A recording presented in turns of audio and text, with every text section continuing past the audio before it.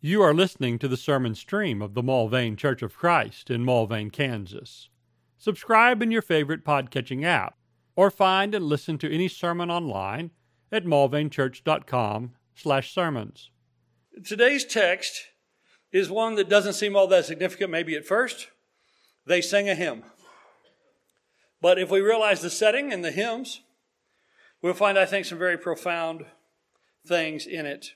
This text, Matthew 26 and verse 30, is at the very end of the last Passover meal that Jesus is recorded as having had with his disciples.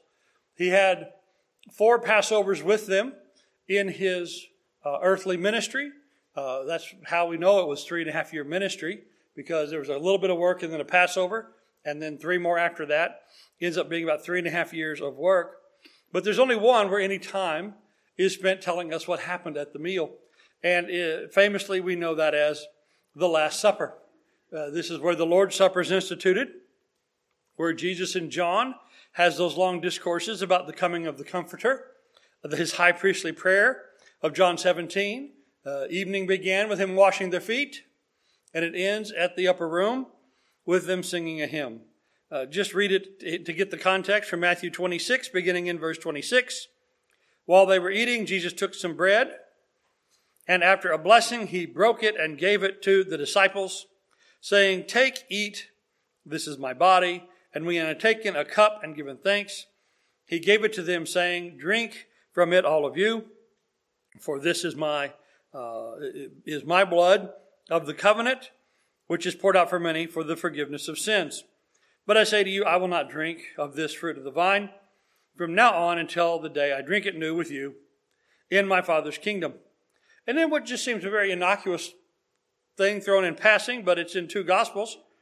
After singing a hymn, they went out to the Mount of Olives. And then Jesus said to them, "You will all fall away because of me this night. For it is written, I will strike down the shepherd, and the sheep of the flock will be scattered. But after I have been raised, I will go ahead of you to Galilee." And then he withdraws from them in prayer. He spends hours in prayer while they sleep, and he chastises them for that until the moment that Judas comes. What we find is it says they sang a hymn in some translations, or this one says after singing a hymn.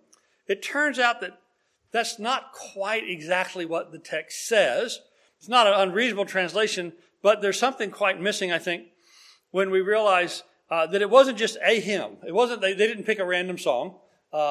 They didn't just happen to sing something. They sang hymns to God as they left. The Passover ended with, it's all one word in Greek, basically the past tense of hymning. They hymned. And now singing a hymn and hymning are not quite the same thing. It's in Greek, and it's very so seldom I give you any kind of Greek, but I will in this case. This whole phrase, from which we get "and after singing a hymn," or "and they sang a hymn," it is just 2 Greek words, kai, which is simply the word "and then the long compound word hymnosantes, which is a past. It's one of the past tenses. The Greek has some very weird verb tenses, but it's one of the past tenses that means that you did a thing. It's part of the aorist tense. But you see, the first of that is the word hymn. They are the text here uses the word hymn not as a noun like we sang a hymn, but the text is using the word hymn in this form of a group of people did it in the past. It's using hymn as a verb. Now we can do that in English too, right? We can use the word hymn as a verb. We don't do it a lot, but we can. I remember this very odd construction when I was a child, going, what did they mean by that? Of course, I was to later find out this was better English and better poetry than I ever realized. Of course, don't we realize that about poetry a lot after we grow up and mature a little bit? But we have this same usage in English. They hymned their king in strains divine. And I always used to wonder as a kid what those strange divines were, but it turns out it was strange, not strange. But we have that line in "On Zion's Glorious Summit Stood." and numerous hosts redeemed by blood. They hymned, so there's the verb use of hymn, they hymned their king in strains divine. We sing that, and sometimes it takes a little bit for us to unpack that and not, sort that out, because we don't speak like that all the time. But that basically is exactly the construction of what it says here in the text in the Greek language. And they hymned. That's quite literally what it says. That doesn't read as very good English. And so normally we get this as they sang a hymn and singing a hymn. But this wasn't just, something they did on the way out. It wasn't just, a thing in passing. It turns out that the end of the Passover meal had a set of hymns that people sang. And it wasn't just the Passover, but all of the big feast of the Jews, the Passover, the Pentecost observance, and the Feast of Tabernacles observance. When you finish the observance, you would sing hymns. And it wasn't a hymn, but it was a set of hymns. And of course, as the Jews being as traditional as they were about so many things, there was a set of hymns done for that. And it's called the Halal hymns. The Halal hymns. You go, Halal hymns, I'm not going to remember that. Well, maybe you might.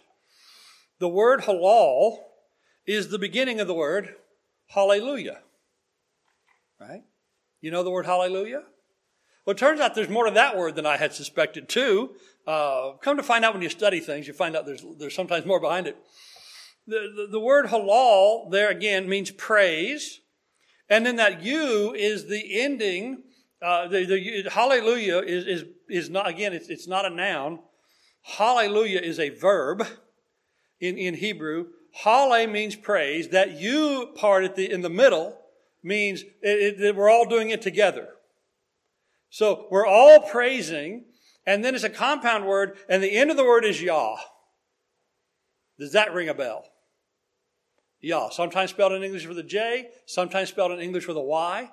Isn't it the beginning of the word Yahweh? It is. And there's many times where this shortened form of the name of God, which we have in English as either Jehovah or Yahweh, come to us. And so the word hallelujah quite literally means let's all praise God together. Or we're all praising God together. That is the very literal meaning of the word hallelujah. All of us are praising God. And so hallelujah, like this word hymning, the hymnos there that they're doing, it's a verb. And so when the Jews finished their great feast, the Passover included among them, they sang a certain set of praise psalms. And they had a set of them, and they are, in our current numbering of the Old Testament book of Psalms, they are Psalm 113 through 118.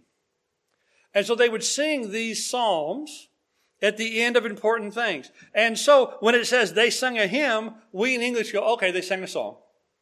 Well, no. If you know the Jewish background, and you understand that it's not a hymn they sung, but they hymned, you know what it was they sang. They sang the halal, the praise psalms. And as it turns out, as they sang this at the end of all their great feast, these psalms are particularly appropriate when viewed through a messianic context of how these psalms, about how the people praise God for his care for them and his direction of them, his deliverance of them, they are more true in Jesus than at any other time. And it actually becomes a very poignant thing that these are the words that our Savior, that he sang along with his disciples just in the hours before the agony that would prepare him for the crucifixion. And so it is, as one said, it was appropriate for Jesus to sing these on the threshold of his crucifixion. It's as if he takes these words as his own prayer in the gathering storm of his final hours on the earth. It is a proper set of psalms of preparation for the agony and suffering of which he was about to undergo. So let's look briefly at these psalms. Most of them are pretty short. One's really short. But let's look briefly at these psalms and view them in this messianic context as Jesus himself, I think, would have, and his disciples certainly would have realized later. And so we have Psalm 113. It's the first of the Halal Psalms. It begins and ends with the Hallelujah, from which this section takes its name. So we see Psalm 113:1, praise the Lord. Well, how would we say that in Hebrew? Hallelujah. Halle, praise the Lord, Yah. So praise the Lord. Praise, O servants of the Lord. Praise the name of the Lord. Blessed be the name of the Lord. From this time forth and forever, from the rising of the sun to its setting, the name of the Lord, Jehovah, is to be praised. Again, every time it says Lord here, it's Jehovah or Yahweh, however you want to do that best in English today. Our translators give us that old convention of not using the name of God directly, but giving us the capital letters of Lord. But we'll read it as Jehovah. The name of Jehovah should be praised. Jehovah is high above the nations. His glory is above the heavens. Who is like Jehovah our God? Who is enthroned on high? Who humbles himself to behold the things that are in heaven and earth? He raises the poor from the dust and lifts the needy from the ash heap to make them sit with princes, with the princes of his people. He makes the barren woman abide in the house as a joyful mother of children. Praise the Lord, or hallelujah. And so beginning and ending and all through, we start the hallelujah. So hallelujah from beginning to end. He humbles himself to behold. Some of these things, we can't help but think about things that we know as Christians, like Philippians 2, that he humbled himself to become a servant. He came down to check on us. He came to be with his people. He came to raise them up. And glory to him from now and forevermore. And so we start, and they would have started, with the Hallelujah Psalm. Hallelujah. Praise the Lord. And then the Psalm 114, of deliverance and provision, thinking about what God did, summarizing briefly the Exodus and God's provision to the promised land through the wilderness. Now, and I'm not sure if this is true or not. I'll let you know what's contended. Many Jews believe that Psalm 113 is the psalm the people sang at the first Passover while still in Egypt. I'm not sure if that's true or not. Not sure when this unnamed and untitled psalm was written, but many of the Jews believed and still believe that this psalm goes back all the way to the first Passover. But in any case, this next psalm tells the story of that deliverance and of God's continued provision. So Psalm 114, when Israel came forth from Egypt, the house of Jacob from a people of a strange land, Judah became his sanctuary, Israel his dominion. The sea looked and fled. There's the Red Sea crossing. The Jordan turned back. The mountains skipped like rams, the hills like lambs. What ails you, O sea, that you flee? O Jordan, that you turn back? O mountains, that you skip like rams? O hills like lambs?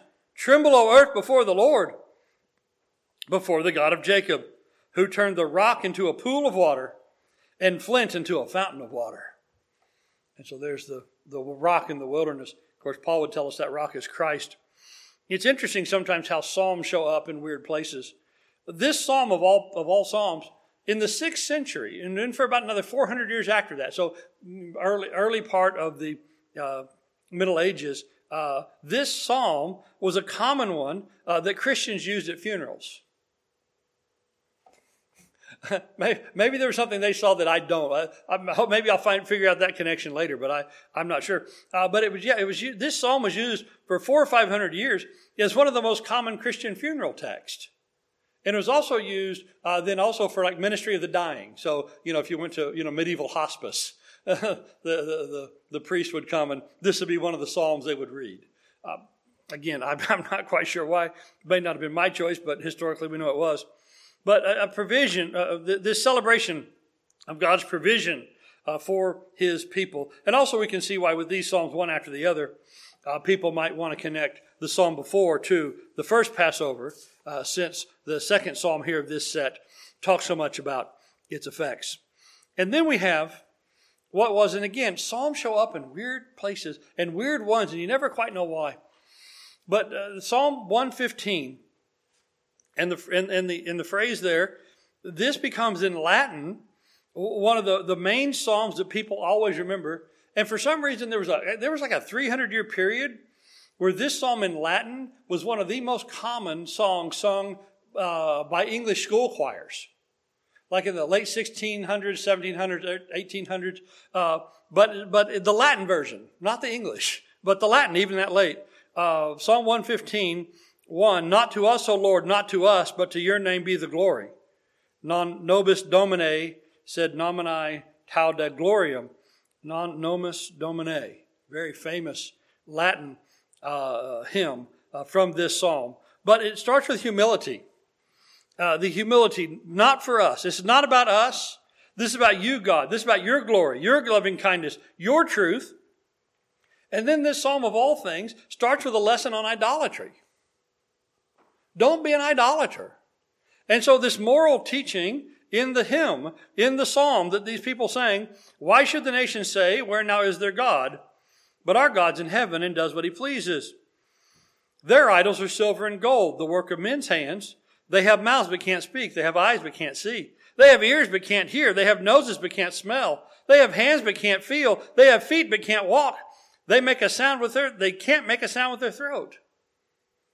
And again, it just strikes me at times the nature of the Psalms. Again, and Psalms is just an old English word for what? Song, right? Song and psalm are directly equivalent words. One's just a very old form and one's a modern form. But can you imagine that if we had that kind of teaching in our songbook? We have bits and pieces. But that basically is a recap of the great sermon of Isaiah 40 about the vanity of idolatry.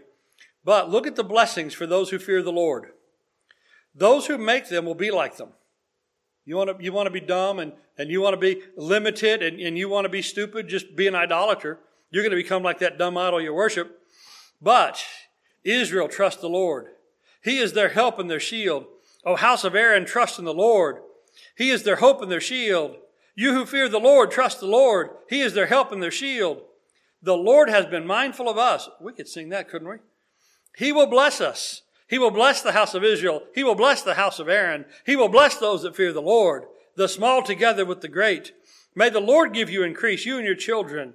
May you be blessed of the Lord, the maker of the earth. The heavens are the heavens of the Lord. The earth he has given to the sons of men. The dead do not praise the Lord. So there's no hallelujah from the dead, nor do those who go down to silence. But for us living folks, let us bless the Lord. Let us say hallelujah. For from this time and forevermore, praise the Lord, or hallelujah. And so a lesson on humility and a lesson on fearing the Lord turns into this great outpouring of praise for the Lord.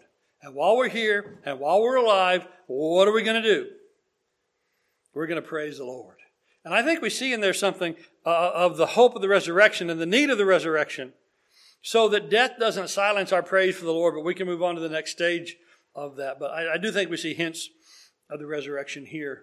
Now, those, again, we can read them as messianic, and we can see Jesus. Well, if you try just a little bit, I think you can see Jesus in every psalm, especially if you view him as the king who's being praised.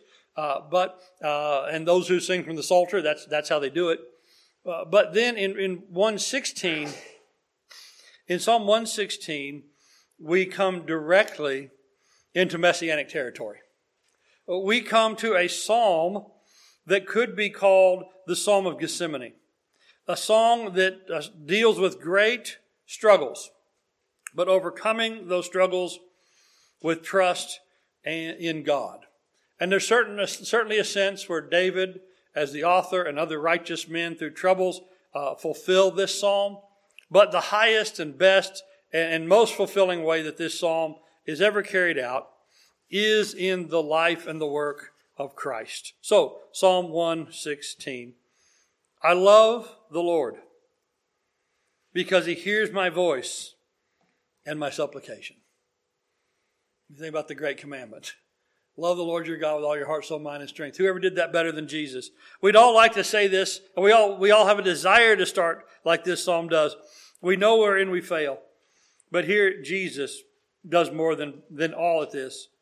But verse 2 going on, because he's inclined his ear to me, therefore I will call upon him as long as I live. The cords of death encompassed me, and the terrors of Sheol came upon me. I found distress and sorrow. Then I called upon the name of the Lord, called upon the name of Jehovah. O Jehovah, I beseech you, save my life. Gracious is Jehovah and righteous. Yes, our God is compassionate. The Lord, Jehovah, preserves his people. I was brought low, and he saved me. Return to your rest, O my soul, for the Lord has dealt bountifully with you. For you have rescued my soul from death, my eyes from tears, my feet from stumbling. I will walk before Jehovah the Lord in the land of the living. I believed when I said, I am greatly afflicted. I said in my alarm, all men are liars. Paul quotes that in Romans 3. What shall I render to the Lord for all his benefits to me? I shall lift up the cup of salvation. I will call upon the name of the Lord. I will pay my vows to the Lord. Oh, may it be in the presence of all his people. Precious in the sight of the Lord is the death of his godly ones. O Lord, surely I'm your servant. I'm your servant, the son of your handmaiden. You have loosed my bonds. To you I shall offer a sacrifice of thanksgiving and call upon the name of the Lord. I shall pay my vows to the Lord. Oh, may it be in the presence of his people, in the courts of the Lord's house, in the midst of you, O Jerusalem. Praise the Lord. Again, we can see such a response of faith, a calling to the Lord in time of trouble in the life of any righteous person. And certainly, we can state without contradiction that precious is the death of his saints in his sight. Any time a saint dies, and often I use this passage in funerals when the righteous have departed. But if we note here, we have a conquering of this affliction, a conquering of this death, a public call to God and a public paying of his vows, a public carrying through, no matter the cost, I will pay my vow in the presence of the people. Death is of the righteous is precious in his sight, but I'm your servant. If you think about this in a messianic context, if you think about this psalm in particular, if you think about this as Jesus' own personal prayer, this is Gethsemane, isn't it? I'm going through these sufferings, but I will do your will. I will pay the vow. I will do the thing that we've agreed to. I will. Because Jesus, when he came to do the will of the Father, you think he found out about 3 weeks before Gethsemane what the will was? Or did he know when he came? And he agreed to that plan. And he agreed to go through with that. When it came down to the hard moment, what did he still do? He still agreed to do it. It was hard. It was a great anguish. He sweated as he thought about it and prepared for it with sweat as great drops of blood. It was agonizing. But he paid his vow.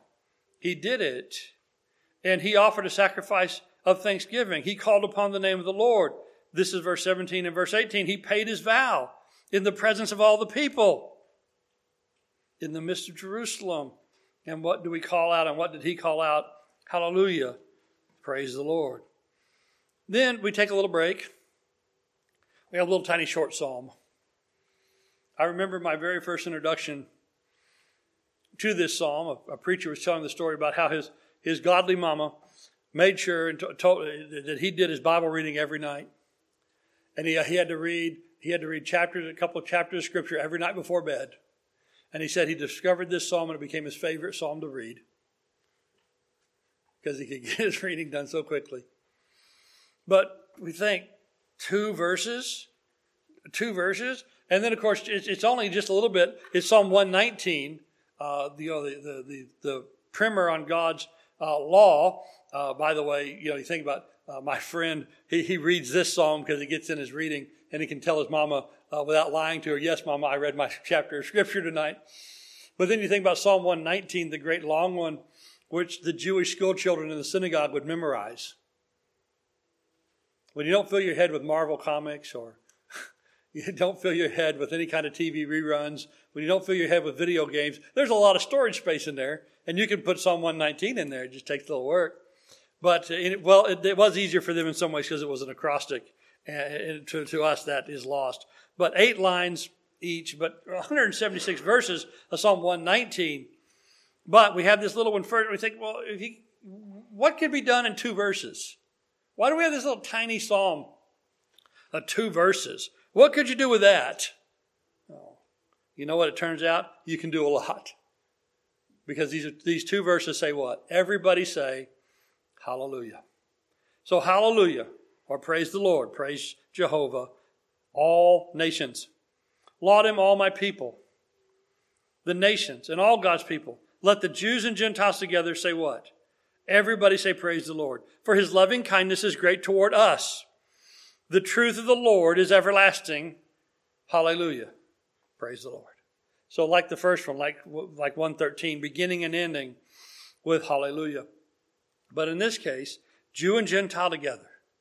And isn't that the great hope of the New Testament? That this is an inclusive promise. That's what is done in Christ is done for all. It's not for one tribe.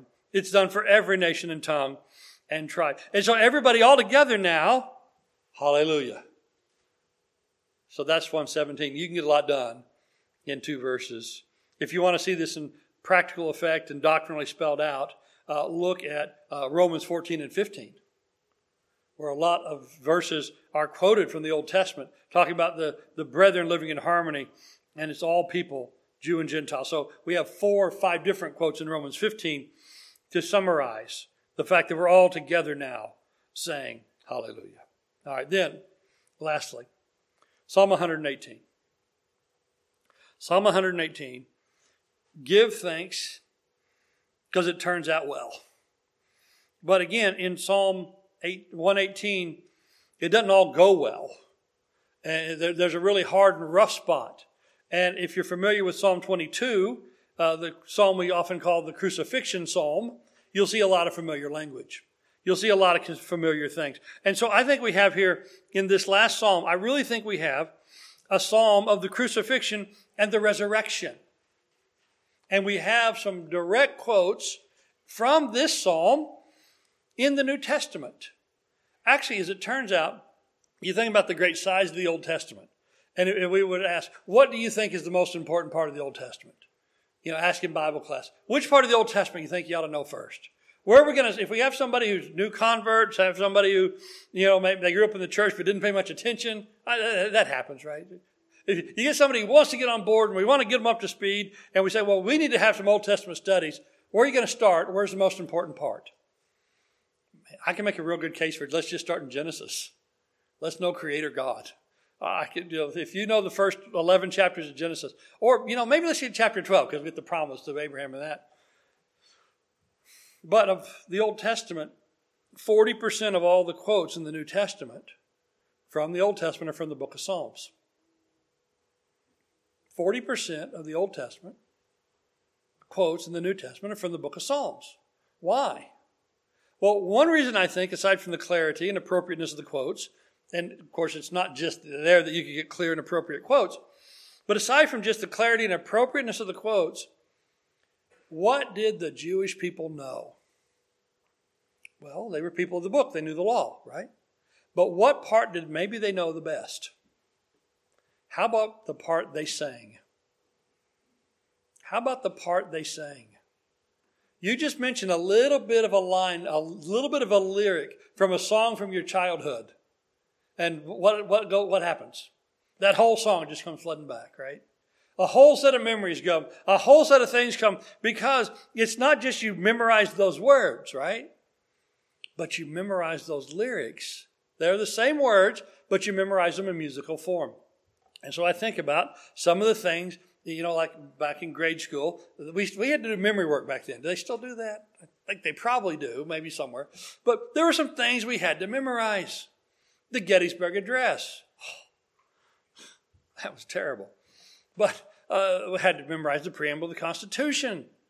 We had to memorize some other things. But I think about some of the earliest things we had to memorize. I had to memorize my ABCs. How did I learn my ABCs and how did you learn your ABCs? How do the kids still learn their ABCs? We sing them. I don't know if I can give you my ABCs without singing it. There's something about, so when these quotes come from the Psalms, the songs, right? Sometimes I really wish we had one word, not two, because we think about the Psalms as some ancient and outside and strange text. But think about the songs, right? And so, why do preachers quote so many things that come out of the songbook? Because the truth is there distilled, and also we can remember it. And so I think about all the things in school I was supposed to have memorized, and hardly any of them can I remember now. But how many of the songs I learned as a kid are still with me? So these quotes are coming from their songbook, right? And so let's see what this song, the final one, says. So, Psalm 118, give thanks to the Lord. Haven't we heard that? Give thanks to the Lord, for he is good. His loving kindness is everlasting. Oh, let Israel say his loving kindness is everlasting. Oh, let the house of Aaron say his loving kindness is everlasting. Oh, let those who fear the Lord say his loving kindness is everlasting. Does this remind you of the end of the book of Revelation? Let the Spirit and the bride say, come. Let the one who wants to take the water of life without cost say, come. Where'd they learn this kind of call and response? Right here in the songbook. For in my distress, I called unto the Lord, and Jehovah, the Lord, answered me and set me in a large place. The Lord is with me. I will not fear. What can man do to me? You people who read Hebrews know that quote, right? Hebrews 13:6. The Lord is for me among those who help me. Therefore I will look with satisfaction on those who hate me. It is better to take refuge in the Lord than to trust in man. It is better to take refuge in the Lord than to trust in princes. All the nations surround me. Well, it sounds like Psalm 22. In the name of the Lord, I will surely cut them off. They surround me. They surrounded me. In the name of the Lord, I'll cut them off. They surrounded me like bees. They were extinguished as a fire of thorns. In the name of the Lord, I will surely cut them off. You pushed me violently so that I was falling, but the Lord helped me. The Lord is my strength and my song. We could sing that. And he's become my salvation. The sound of joyful shouting and salvation is in the tents of the righteous. The right hand of the Lord does valiantly. The right hand of the Lord is exalted. The right hand of the Lord does valiantly. I will not die, but live. Tell of the works of the Lord. And the Lord has disciplined me severely, but he's not given me over to death. Open to me the gates of righteousness. I shall enter through them. I shall give thanks to the Lord. This is the gate of the Lord. The righteous will enter through it. I shall give thanks to you, for you have answered me, and you have become my salvation. Now, here's how we know so much of this has been messianic, because this next verse is one of the most quoted in the New Testament from the Old. The stone which the builders rejected has become the chief cornerstone. Jesus gave this quote about what would happen. Matthew 21, Mark 12, Luke 20. Peter gave this quote saying what did happen, Acts 4 and 1 Peter 2. And so did Paul, Ephesians 2 and verse 20.